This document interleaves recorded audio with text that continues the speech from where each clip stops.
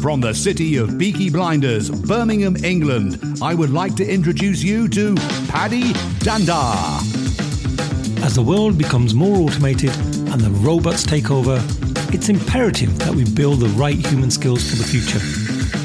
So pull up a chair, grab a samosa or two, and make yourself very uncomfortable. So, Carsten, we're going to ask you for another superpower. It could be a technique, it could be an approach, it could be a framework, whatever that might be. So what other superpower would you like to bring to this episode?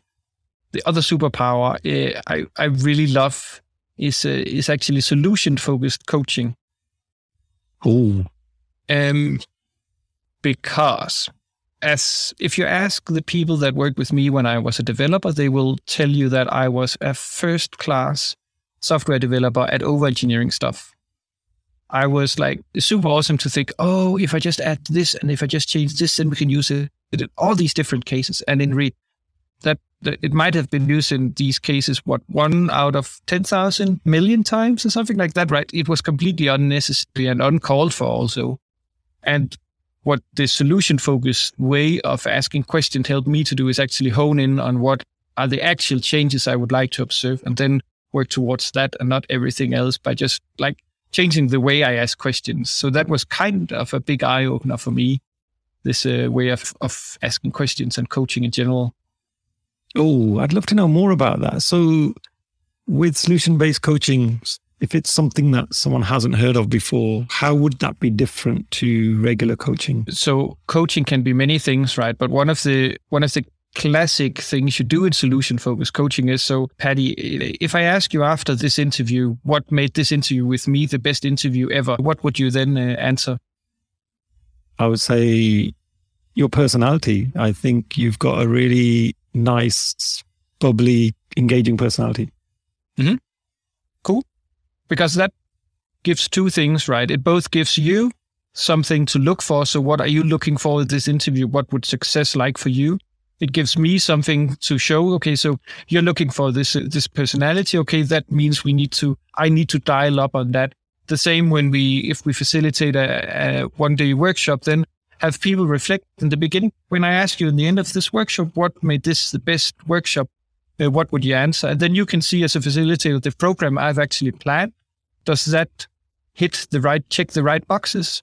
Or are we disaligned? And then at the end of the day, we can follow up on, so did we actually cover all these things? Or is there anything missing? If something is missing, cool. How and when do we cover that?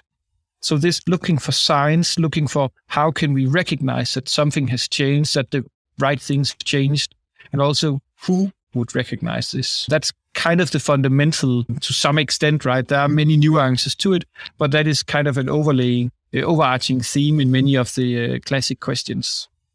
So you're almost taking that person forward in time to say, if you were there, what would success look like for you? That type of thing. Not what would success look like. How would you know that you have been successful? Got it. And then get people to explain, because then when you have these signs in place, these things that they would be able to notice, then you can also ask them, so how would your boss notice? How would your customers notice? And then when we have these signs, we can start to prioritize them and figure out, so if we want to actually change something here, what actions do affect this? Okay, then we can break down that and then work on those specific things, and not, as I would do previously, work on everything, and then hopefully I would change the right things. And so that's one of the really good questions. There's also a miracle question I like quite a lot, going back to the fun and the fun aspect of it, and also the scaling question, which I like quite a lot. Oh, do you want to tell us a little bit about those? What are those types of questions? Let's imagine that we have a situation where we want some kind of change, or in a team. Then we can use a miracle question to, again, in a fun way, storytell a bit. So, Paddy, when you go to bed tonight, you sleep like you normally do. Nothing odd about that. But during the night, you're actually visited by your fairy godmother, and she bestows on you this miracle. And so this situation that we're talking about is no longer a problem. But the problem is you don't know that she's been there. So you wake up tomorrow morning. It's completely fine. But when you get into the office, how would you notice that this is not a change, that something has changed, that this is not a problem anymore? And this will then help the coachee or the client or the team to focus on. So if this was not a problem, how would we actually notice? How would the manager notice, and so on? And again, storytelling a bit gets people away and seeing it from a different perspective than what they're locked onto. So instead of talking about problems, we're trying to talk about solutions. So you could use it in a retrospective, for instance. So if we're not having a problem with not finishing the sprint, how would that look like? Who would notice that we are actually completing almost the entire sprint backlog, or whatever be the case? And the scaling question is one of my absolute favorites, because it has a nice structure to it, and you get in so many ways a lot of value from quite few questions, actually. So it's just like you can use it either on a personal level or on a product level. If it's on a personal level, so if we say that I want to achieve something, let me come up with a good example. So I want to become a product owner, for instance. If that was the case, then if that is a 10, if 10 being me as a product owner or as agile coach or whatever, from 1 to 10, and 10 being that you're a product owner and you can see it in this way and this way, and your boss can see it that way, where would you rate yourself? Because if we take a step back, right, then we have again had a discussion around the 10. How do we know that we're at the 10? And then we put a number to it from 1 to 10. And I'm deliberately not defining the 1. I don't care about that. And to be completely honest, I don't care about the number as well. It's just to have some kind of starting point for the next discussion, which is, so if it's a 5, that's actually interesting. You didn't put it as a 1, you put it as a 5. So something is working already. Can you just maybe share 3 things that made it a 5 and not a 4? Because then we get people into a positive way of thinking instead. So we actually have something that's already working. Cool, that's nice to know. I might have forgotten that. And the next thing is, by some miracle, it's now a 5.1. How would you notice? How would you know that it's a 5.1 or a 6? And then we can make these small increments. We can make these small baby steps and make sure that we actually influence the right things. And that will probably get us closer to that 10, which was our goal somewhere along the road. And you can use that. It's quite versatile. So you can use it both of that, but you can also have your product owner pitch. So our product vision is this, and then use that as a 10, right? And then have the team to actually reflect on. So between 1 and 10, how close are we to the product vision? What is working for our product? And what would a small increment be to get us closer to that? And that will give input into the product owners or the product manager with how do the development team or the users, for instance, see it. So it's just a nice way of structuring questions. Yeah, no, I love that. I think scaling questions for me really been valuable as well. I've used them a few times, and it definitely gets people to really think through, like, where are they now? Benchmark myself right now. And it gives you an idea to then, take action, I guess. It depends if it's in a coaching conversation or even as a temperature check with a group of learners. I sometimes ask people, how are you feeling right now on a scale of 1 to 5? How confident are you feeling about this subject? And just gauging what people's reactions are. And then we start to help them move and nudge them a bit further forward.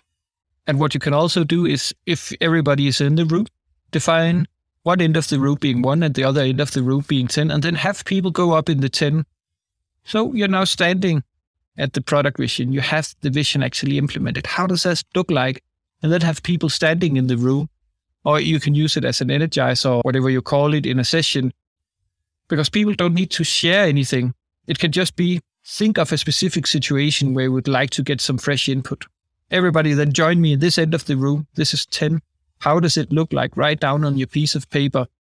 And then go to where you think you are at the moment. And people don't need to say anything, but it will still give them this reflection, seeing the physical distance between them and the 10 and them and the 1, for instance, and trying to take a step forward, seeing how does that look like? How does that feel? That can be quite powerful as well, even without saying anything. Yeah, no, I love that. The fact that you get people to physically move. That's a great way to energize, isn't it? Especially for those face-to-face sessions. So, Carsten, if I wanted to know more about solution coaching. Is there any particular books, resources that you would recommend? There are. So, I'm going to market myself a bit. So I have some videos on YouTube on solution-focused coaching, but there is also quite a good book by Daniel Meyer, which is called Solution Coaching Brief, Coaching Plain and Simple by Peter Szabo and Daniel Meyer. That's quite nice. And another take on it is also Host Leadership by Mark McCurgoff, where he uses the solution-focused way of thinking, and then how does that apply to leadership? And that is actually quite valuable for a Scrum Master, for instance. So when do we step backwards and when do we step forward, and how do we recognize these changes? Oh, fantastic. And would you say there's any particular training that you would recommend as well, or is it predominantly books are a good place to start? I have attended training. I have had training by a company called Solution Surfers, which is quite nice. And I've had a guy called Jesper Christensen from Solution Surfers Denmark. I've had quite a lot of training with him and Daniel Meyer, which both are highly recommended. Mm-hmm. So the actual author of the book that you mentioned there. Yes. Good stuff. Well, we're at the end of time. So Carsten, I just want to thank you so much for joining us today. I'm going to leave you with the last word. Is there anything you would like to share about your plans for the future, things that you're working on, things that you'd like people to know about? It's a good question. So I think we should actually end on a joke. I think that would be quite fitting. Yeah. So what starts with a W and ends with a T? It really does, I swear. Okay, it starts with a W and ends with a T. What? Wit. What? Oh, fell for it, didn't I? Totally fell for it. Okay, you got me. And that's a nice part about these. They're so stupid, so you can just get... I need to brush up. I got a dad joke book for Christmas from someone who obviously thought I needed it. So I've got that as a gift, and I do need to start reading it. And then I'll be on your level then, hopefully, with some of those jokes. But no, thank you so much, Carsten. I have agile jokes as well, but I think let's save them for another time, right? Okay, good stuff. We'll save those for another episode. So thank you so much. Thanks a lot for having me, Paddy. It was awesome once again. Oh, you're welcome, my friend. And keep up the good work.